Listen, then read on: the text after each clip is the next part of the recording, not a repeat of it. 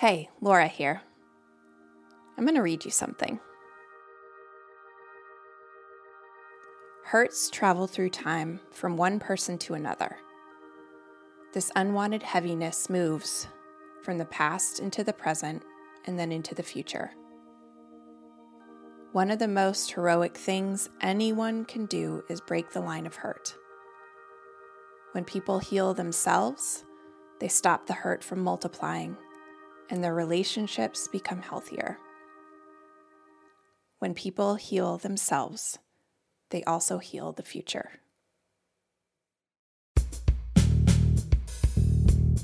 That's just one of many, many life-affirming entries in Young Pueblo's book, Clarity and Connection. Young Pueblo is the pen name for Diego Perez. With Clarity and Connection and his first book, Inward, Diego has been shining a light on a path for anyone who wants to heal and grow. And he's our guest for today's Tell Me Something True. We spent time talking about equanimity, the quality of calm, even composure, and why that can be one of the most valuable traits to develop.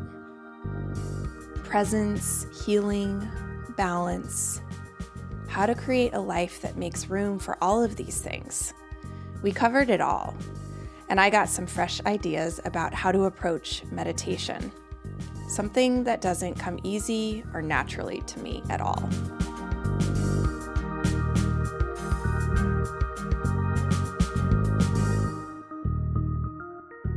Enjoy.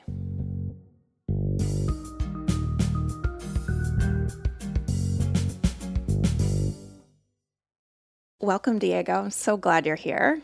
Thank you for having me, Laura. I'm happy to be here too. Good.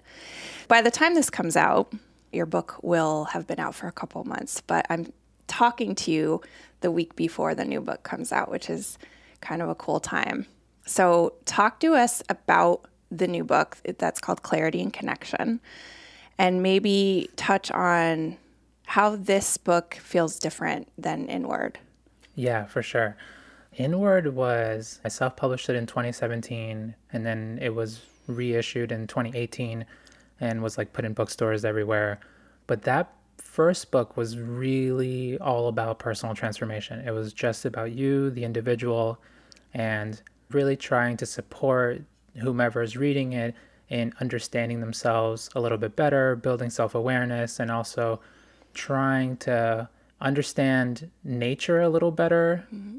So that they could, better flow with the changes that are constantly happening instead of resisting them. Clarity and Connection is a bit different because it not only continues that work of focusing on personal transformation and just, giving the individual a lot of reflective material so that they could, think about themselves during the day or think about their own history, but it also expands. It tries to really focus in on our connections with other people, with our friends, with our family, with our intimate relationships, because that's one of the things that I've noticed in my own personal growth is that once I really went inward, I came out with new clarity, and that clarity helped make my connections much deeper. It seems like the natural progression of self-growth, maybe transformation. You're a proponent, obviously, of self-actualization and self-healing through meditation. It's a huge part of your story, observation and internal work. You also cite the support of a community, and activism is crucial to successful healing of ourselves and our culture. So the question is, how do we find balance between those things, between what we need to do for ourselves and what we need from others? I learned about it through not being balanced by them, really not, because I spent all of my late teens really deeply immersed in the world of activism, specifically organizing in Boston. I was part of this group called Boston Youth Organizing Project, where we were making real changes in the city.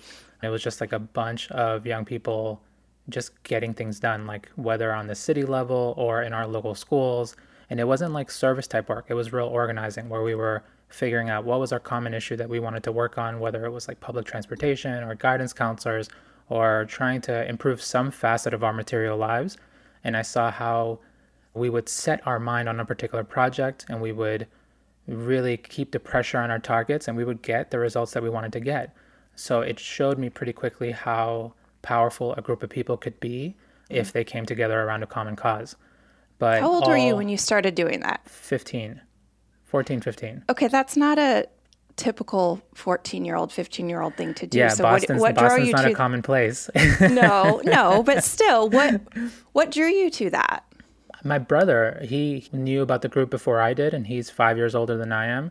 So as he was transitioning out of high school and I was like transitioning into high school, he was like, oh, check this place out. And when I got in there, I just got, immediately sucked in and involved. And it was cool because it was different from other types of, nonprofits that you could be a part of, because as soon as you came in, you were giving like real democratic power over the organization. And it was the type of place where it was totally youth led and adult supported. So like adults would be around and they would teach you how to organize, and they'd teach you about your power. They teach you about different systems of oppression. But then it was like up to the young people who were there to decide, what do we want to work on? Who else do we want to include in this project? And how do we get from point A to point Z in this campaign? It isn't usual, but because it was my life, it just felt really normal. Sure. But I'm curious about that instinct within you that is obviously still there, the passion, the drive that is within you as an activist, but how that looks today is different.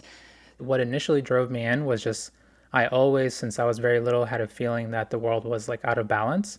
Things didn't seem quite right, especially growing up. Like we grew up extremely poor, and we were under such constant hardships that it put so much pressure on my family. And I knew that some people are wealthy and some people were not. And it seemed just like abnormal to me that there would be people who had to materially struggle, like to had to like, figure out how to put food on the table or pay their rent.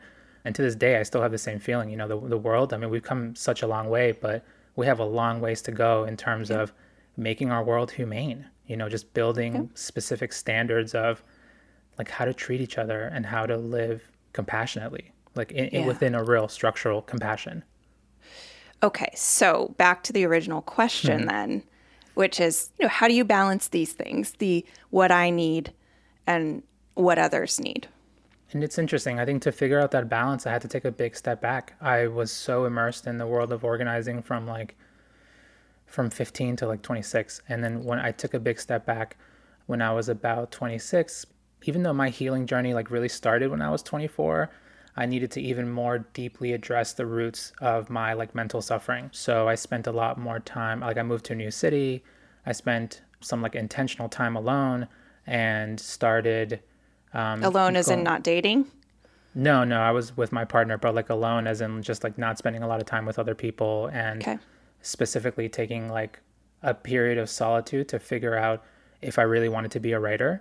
But immersed, like interspersed in that time, I was, going to retreats pretty often and just doing more silent 10-day Vipassana courses. But I think the balance, like it's something that's just like ongoing. Oftentimes we look for these perfect solutions, but as a writer, like I'm still a writer and I spend most of my time writing. So I'm not actively organizing. I don't necessarily call myself an organizer or an activist. I think that's definitely what I've done in the past.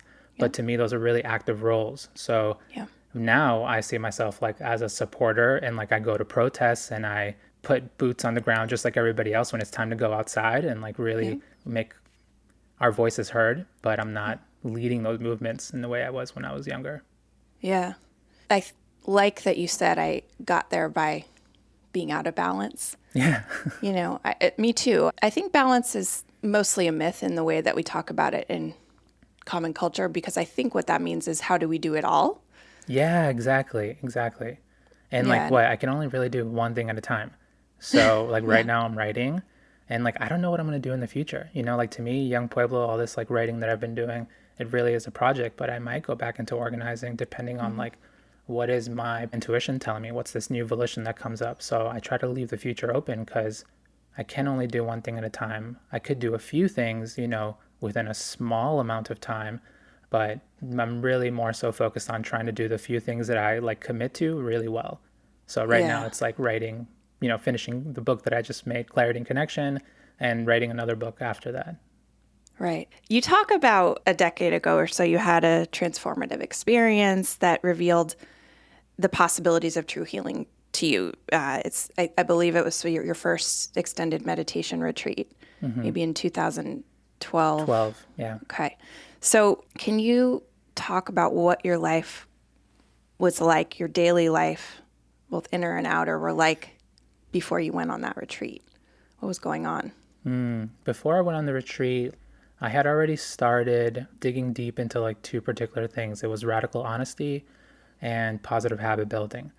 In the summer of 2011 was when I had my big crash, when I like hit rock bottom and realized that I needed to just like radically transform my life or else I was going to die early. What was that? Take us there first. Yeah. What was that like for you? It was horrible. It was yes. Rock bottom generally, means that, but it means something different for everyone. Totally. And I also don't think it's necessary for everyone to build a better life. That's just the route that I was, like the trajectory that I set myself on. But my habits had gotten so out of control and they were so unhealthy. And I was so just like obsessed with filling my body with a sensation of pleasure, either through drugs or through always being around friends or always partying or always consuming something or another. It had just taken me to this point where I was just incredibly unhealthy and miserable. I was so focused on not admitting how sad I was that I would try to just like fill myself with this like really vapid, superficial fun. And yeah, it just culminated in one night where I, took too many different drugs and I felt like I was having a heart attack. And I was just like on the floor there, basically willing myself back into life and realizing, I think it was like the day after or two, we were just really, really realizing that what got me there was lying to myself. That's an amazing insight to have. Yeah, I mean, it was just clear then after those days, like, how did I get there? I was lying to myself. I was just totally not admitting what was happening.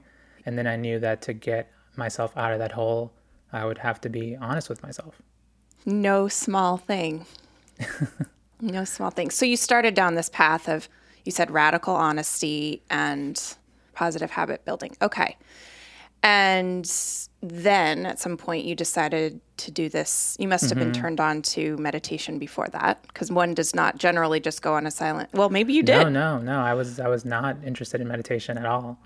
It was really funny. I meditated once with my wife for like 20 minutes and we didn't know what we were doing at all. No instruction. We just sat there, burned 20 minutes and then like it was like, oh, that's not that good, and then just kept living our lives.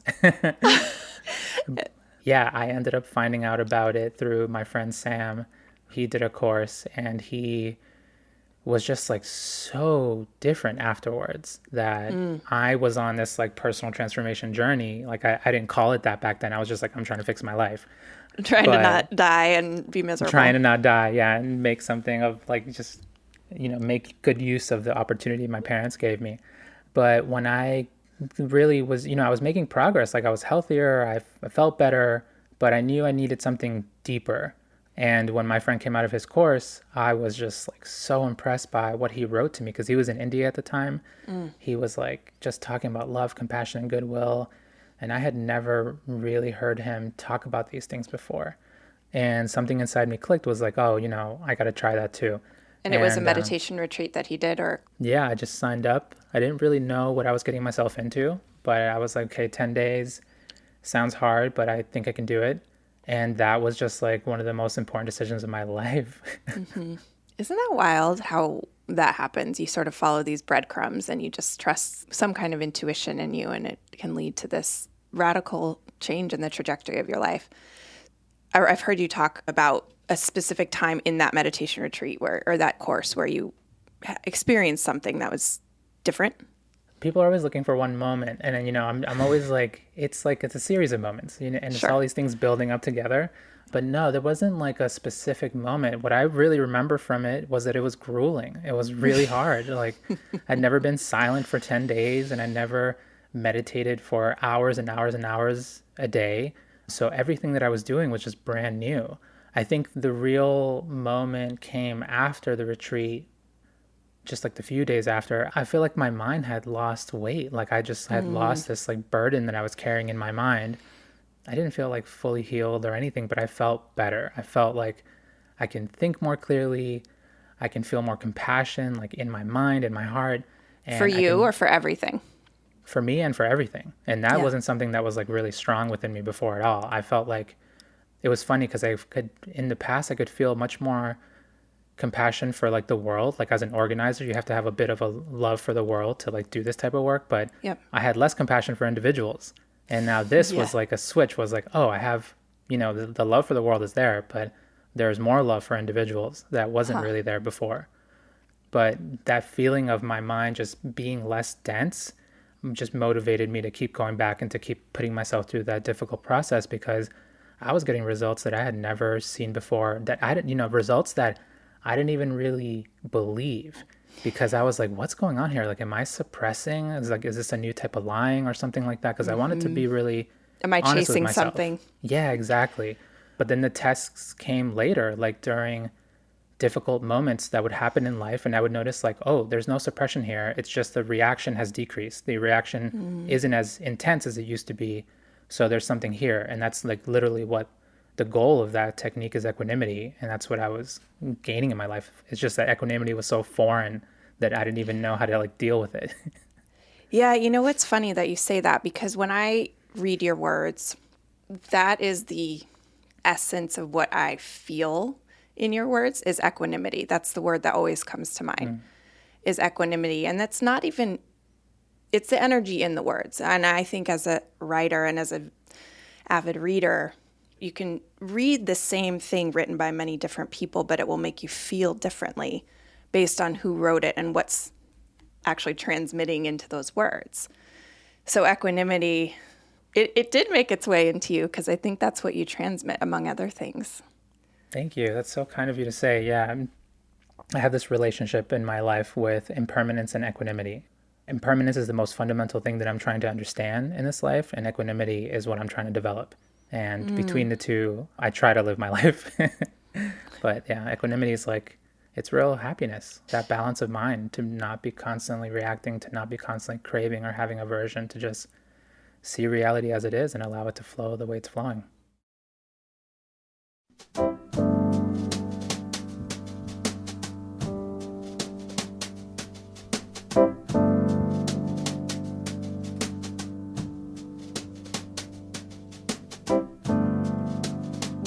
Hi, I'm Michael. I'm the executive producer of the podcast. At TMST, we're passionate about having conversations that bring us together and help us stoke our love of life. That's why we created a dedicated site for the show. It's free, it's not a Facebook group, and we aren't mining your data to target you with ads. So check it out. And while you're there, please join TMST Plus, our paid membership group.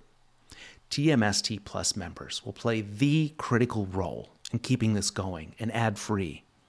There are no corporations backing us. There's no advertisers. I mean, it's really up to us to pull together and make it happen.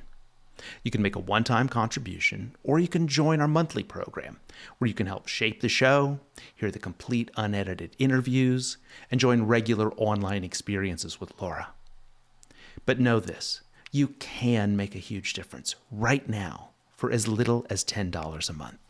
You can find the link in the show description, and then please head over to tmstpod.com right now and join us.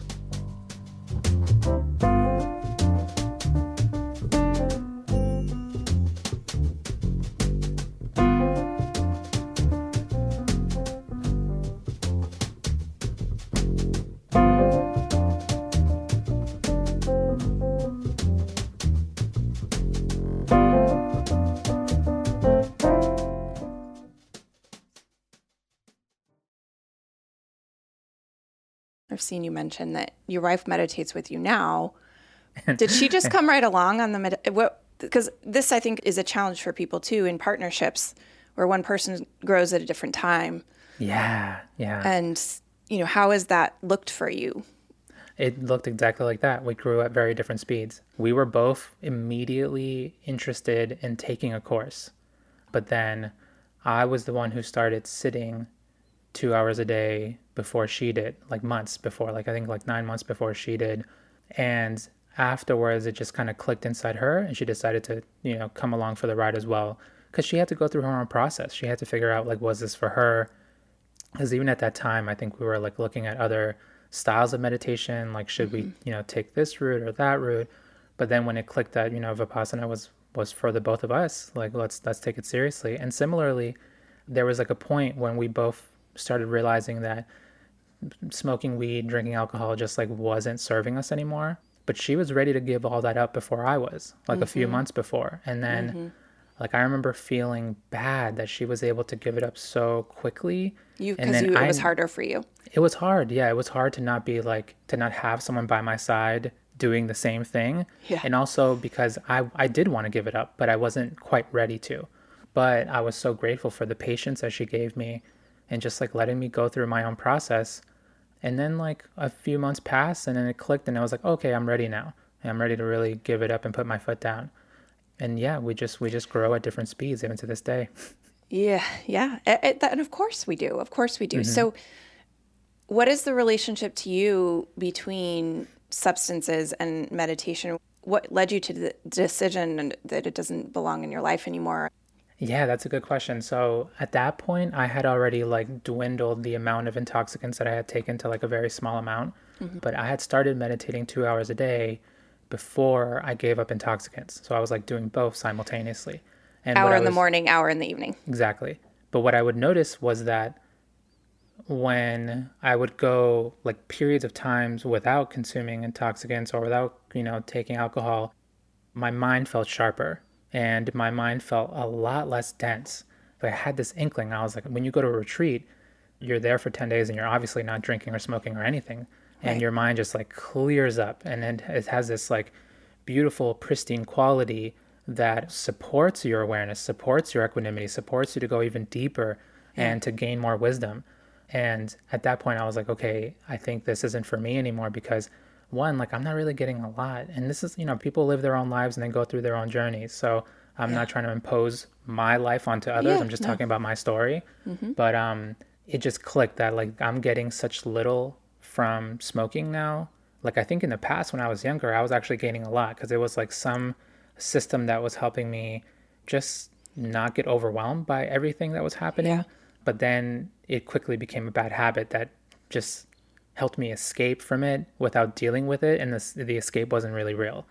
But the moment I stopped, I just felt like that was like a key pivotal moment of like an inner renaissance began. When I like stopped drinking and smoking, continued meditating 2 hours a day, my mind just went through such deep mental and physical healing, like on the mental level of my contents of the mind, but the physical level of my mind, like there was just so much more clarity flowing. And I was able to take that and just make good use of it in meditating. And it really just radically changed the relationship my wife and I had. Yeah, I bet. I always remember this story that I heard, Wayne Dyer. It's like an old school sort of self-help guy, maybe consider spiritual guy, I don't know.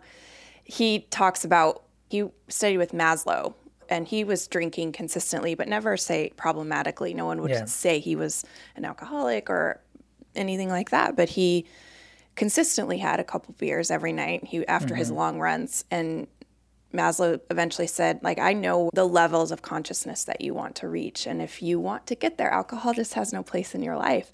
And I remember hearing that long before I got sober. And there were many other reasons I had to get sober, survivalish type of reasons. But that really stuck with me. And the reason I'm bringing that up is because beyond sort of the immediate effects that alcohol or drugs or intoxicants can have on our day-to-day life, there's like another layer that we don't really know of what's possible within ourselves, within our own minds.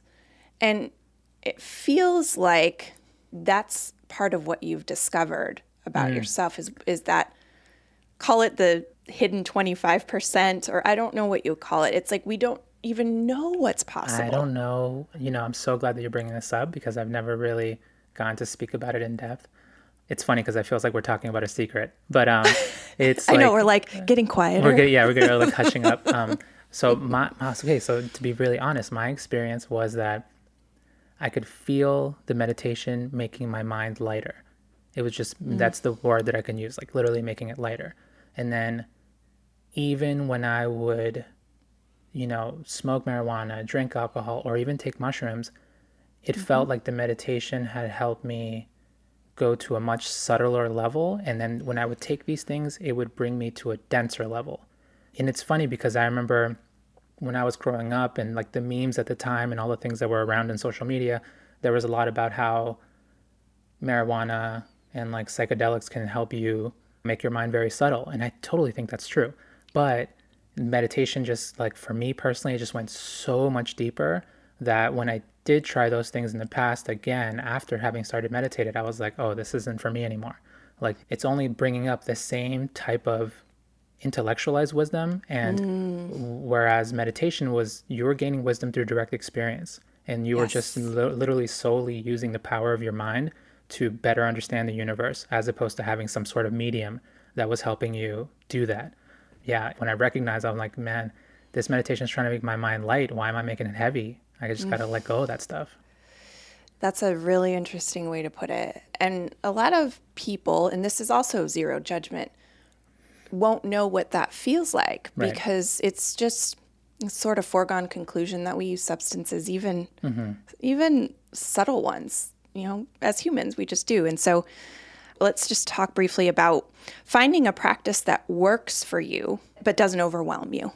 Yeah, we've spent all this time talking about meditating a lot, and I find that it's a tool that works great for me. It really meets my conditioning. It helps me make my strong points stronger, and it helps develop my weak points in a sustainable manner. But from what I've noticed, and we all have such different conditioning. Like our emotional histories are just on this really vast spectrum. So some people have experienced very little trauma. Other people have experienced immense amounts of trauma. Yep. So what I try to tell people is that there's something out there for you that will help you heal. The amount that you want to heal is dependent on you, how far you want to go. But what I'm trying to do is just give people a little bit of inspiration and encouragement to at least in this lifetime take a few steps forward from wherever you are, right? Yeah. Build a little more self-love. Know yourself a little more. Have a little more compassion towards yourself and other people. And those few steps forward that you may take, they will help you cause less harm to yourself and to other people. And if more and more people take those steps forward, that will cause a massive amount of change in our world. But how you take those steps forward, the tools that you use, the method, it's going to be different for different people. And I think that's one of the positive sides of living in a globalized world now, is that we have access to such a wide variety of tools. Like we can go much further. So many more people have access to meditation. So many more people have access to therapy. And then outside of that, journaling, and there's all these different methods of helping you build self-awareness and self-love. So to me, you need to find your own a method that will help you just get to know yourself better, but that it just won't make it overwhelming, because sometimes it becomes too much, where too much stuff comes up and then you're going to want to run away from the process, and that's not what we want, right? We want something that's sustainable, something that you can keep going back to, that you can be diligent about, whether that's therapy, meditating, or something else, you know, things that I don't even know about. What matters is that real personal transformation is happening. Do you have any thoughts for people on how to find something?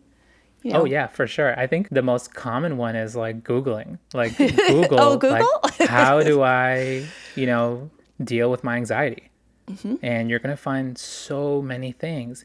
And also, I definitely want to say too, like, sometimes the avenue is Western medicine. Like for a lot of people, like I've seen one-on-one therapy work incredibly well. I've also seen psychiatry stop people from committing horrible acts to themselves.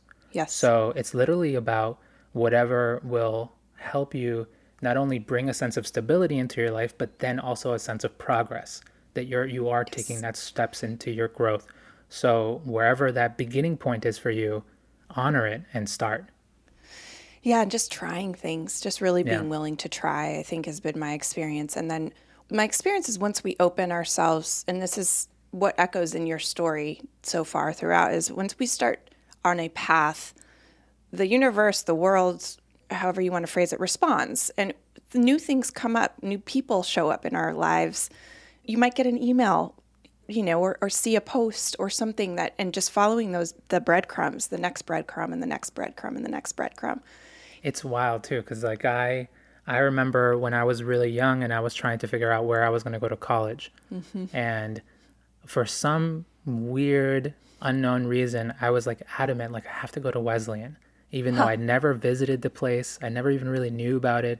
I remember finding it through a magazine about colleges, and I was like, oh yeah, that one. I got to go to that one. Isn't that so funny? I felt the same way about Boston. I had never been here. I'd never been east of Chicago. I was from Colorado. The name of this town just like struck something in me. Oh, totally, totally. And the intuition starts roaring and then like just starts like molding reality for it to come true. And it's funny because then at Wesleyan, like I met not only the person who told me about Vipassana, but I met my wife and all my other best friends. So it was, so even though I had such a hard time there, it was like critical that I have that hard time there. And, and I got so much benefit from that. Yes. You have a massive following on social media, and you seem to be one of those people that uses it well. I'm so curious about this personally, but I know a lot of other people will be too. I just recently left social media. I couldn't do it. It was making me very mentally ill, and it was like drinking for me. I tried to find a way to make it work, and I just couldn't. But I can see, it's been a huge benefit to me in growing my own career and publishing my first book. So what's your relationship with it? It's a beautiful up and down relationship. It's like, it's just like all the others. It's funny. I think that's one of the reasons why it really felt right to do it all under a pen name. Yeah. So even early on, like in 2014 was when I really was like, okay, let me start writing. Like I'm not fully healed or anything like that. Nothing special happened to me. I just feel a little bit better. And I felt creativity flowing.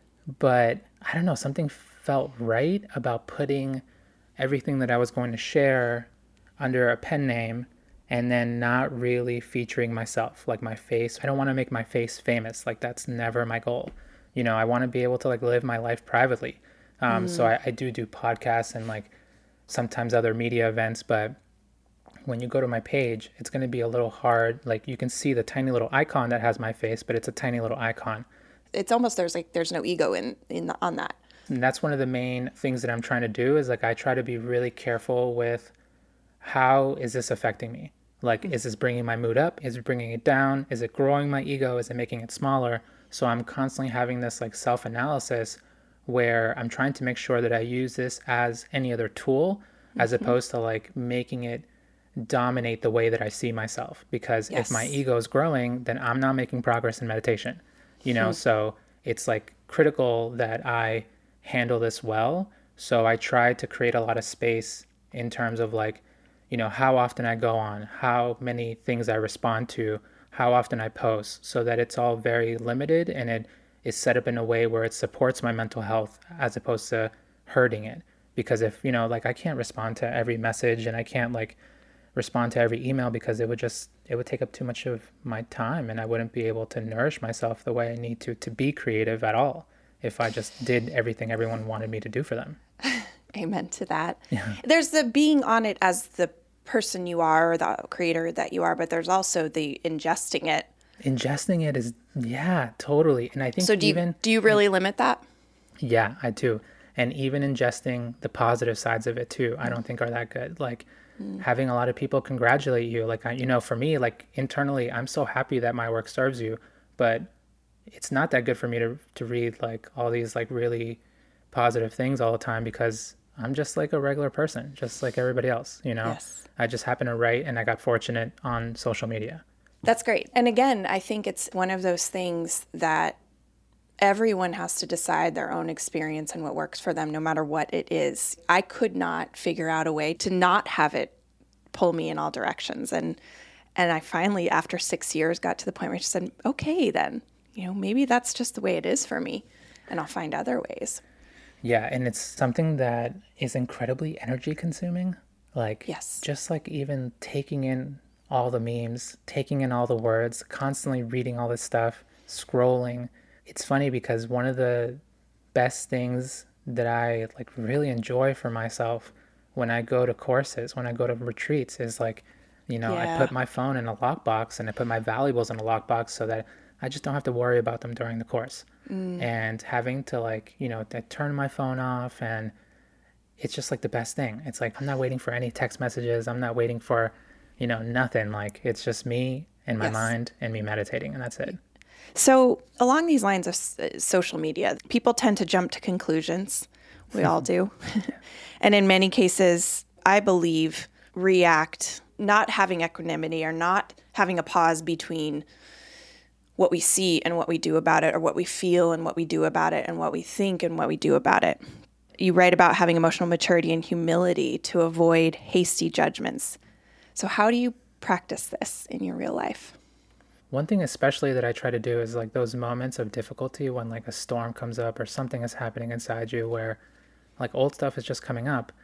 I allow myself to just be a little more quiet, because I know that because my mind is already going through something, my immediate perceptions are already clouded. So if I'm going to like just quickly make all these valuations and assessments of things, the first reaction is often just like it's the past. It's literally just like how I would have reacted to things before. And that's something And you've learned. yeah, just like through observing myself. But the response, like after that, like what's my, the immediate response after that, after the reaction, that will give me like a better sense of like how far I've come. So like if something comes up and I immediately deal with like aversion and I'm like, oh, like, I don't want to be dealing with this. But then it's like, then you take a breath and you're like, actually, let me deal with this with compassion. If someone's like, wants me to do something and I'm already really busy and I feel stressed, and it's like, okay, like let me just honestly tell them like this is what I can and can't do, and this is how I can move forward. But at the same time, not think of anyone as bad, but just like send them love, deal with all beings with love. So that's one thing that I try to really like stick to and like build that habit, is just not let the immediate reaction run away with me, and just like allow myself that spaciousness in my mind to, okay, let me see, that was my past, but now let me see how would I deal with this in the present. And I think for a lot of people, the way that a lot of us grew up, it's like you think that that immediate reaction is your authentic self, but Yes. it's like, no way, dude, that's just your past. And your response, like that's gives you a better sense of who you are now. Yes. The word that was coming to mind when you were talking is just space, just more Yeah, space in space. general. Space, we're so immediate. Yeah. And Yeah. there's space between everything if you allow it, really. There's so much more space. So I would love for you to read. I think this is the first time I'm reading from my book. Oh, really? Good. Yeah. Good. Thanks so much for holding space. So nice. A real conversation, free from projection and ego flexing, is a special gift. Most do not talk to listen. They talk to be heard. Self-awareness, selflessness, and a real desire to listen are required for mutually authentic and honest exchange. Thank you. I love that you used the word flexing. Yeah. My daughter would appreciate that too. Yeah. Time does not heal all wounds. It just gives them space to sink into the subconscious, where they will continue to impact your emotions and behavior. What heals is going inward, loving yourself, accepting yourself, listening to your needs, addressing your attachments and emotional history, learning how to let go, and following your intuition. 3 thoughts. Relationships normally start with 2 people wanting to treat each other well. Harm is caused when someone does not know how to properly manage their reactions to their emotions. If you think you are your emotions, then your words and actions will resemble your mental turbulence. In relationships, it is important to understand that the other person cannot fix your emotional problems. At best, they can support you as you uncover and process your own emotional history. There is no such thing as a perfect relationship, but there are incredible relationships in which the mutual connection and support are indescribably profound. I love that you wrote so much about relationships in this one. Thank you. Yeah, I was like really, I had to like gather up the courage to do that, because like I don't have a perfect relationship, but my wife and I have really come a long way, because like we used to live in a hurricane together. And really, because of your own stuff. Just because of our own stuff, yeah, like our own ignorance. Yeah. We didn't know ourselves and we didn't know each other well, so it was just flowing between like calmness and chaos, and most of the time it was chaos. Yeah. But now we have a little more calmness than chaos. Yeah. Yes, the balance is tipped. Yeah. Yeah, there is no perfect relationship, as you know.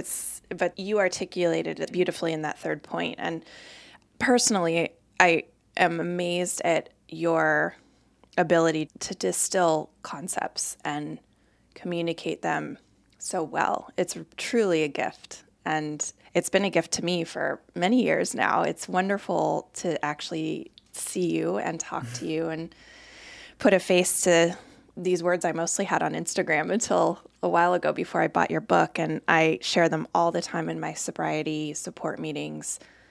You're beloved to people who are recovering, which is a huge compliment. When people are in recovery, entering recovery, contemplating it, trying, they're in a lot of pain. And your words provide a really beautiful space for them to go through what they're going through. Thank you so much. That really means a lot, especially in such a delicate space. It's nice to know that people are finding value in the words, because that's the challenge I give myself is like, may I make something useful? You absolutely are. And I think one of the really neat things is that it crosses all ages, classes and races and genders. I mean, I have a mix of people, and one of the men that works for me is this, in his 60s. He's been sober 30 years, and he's like an old timer in AA, and he reads your work in our meetings, and it's just like, oh my God. It's beautiful. It's such an honor. Well, thank you so much for your time. I really appreciate it. It was beautiful to meet you, and hopefully it won't be the last time.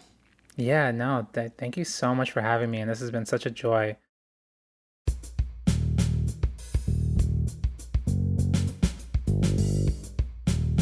You can go deeper on today's episode with Diego when you head over to tmstpod.com right now. We'll link you to his latest book, Clarity and Connection. And while you're there, plug into the TMST online community. It's not a Facebook group, and it's ad-free. And now I want to share something that is extremely important and relevant to you. Do you notice there aren't any ads on TMST? That's by design. We want to keep this show and our digital spaces ad-free, but that's a goal we can only accomplish if we work together. Yes, please follow, rate, review, and share all the things you hear in a podcast. But even more important than all of that, we would love you to engage in our online community. Head over to tmstpod.com to connect with folks around this episode.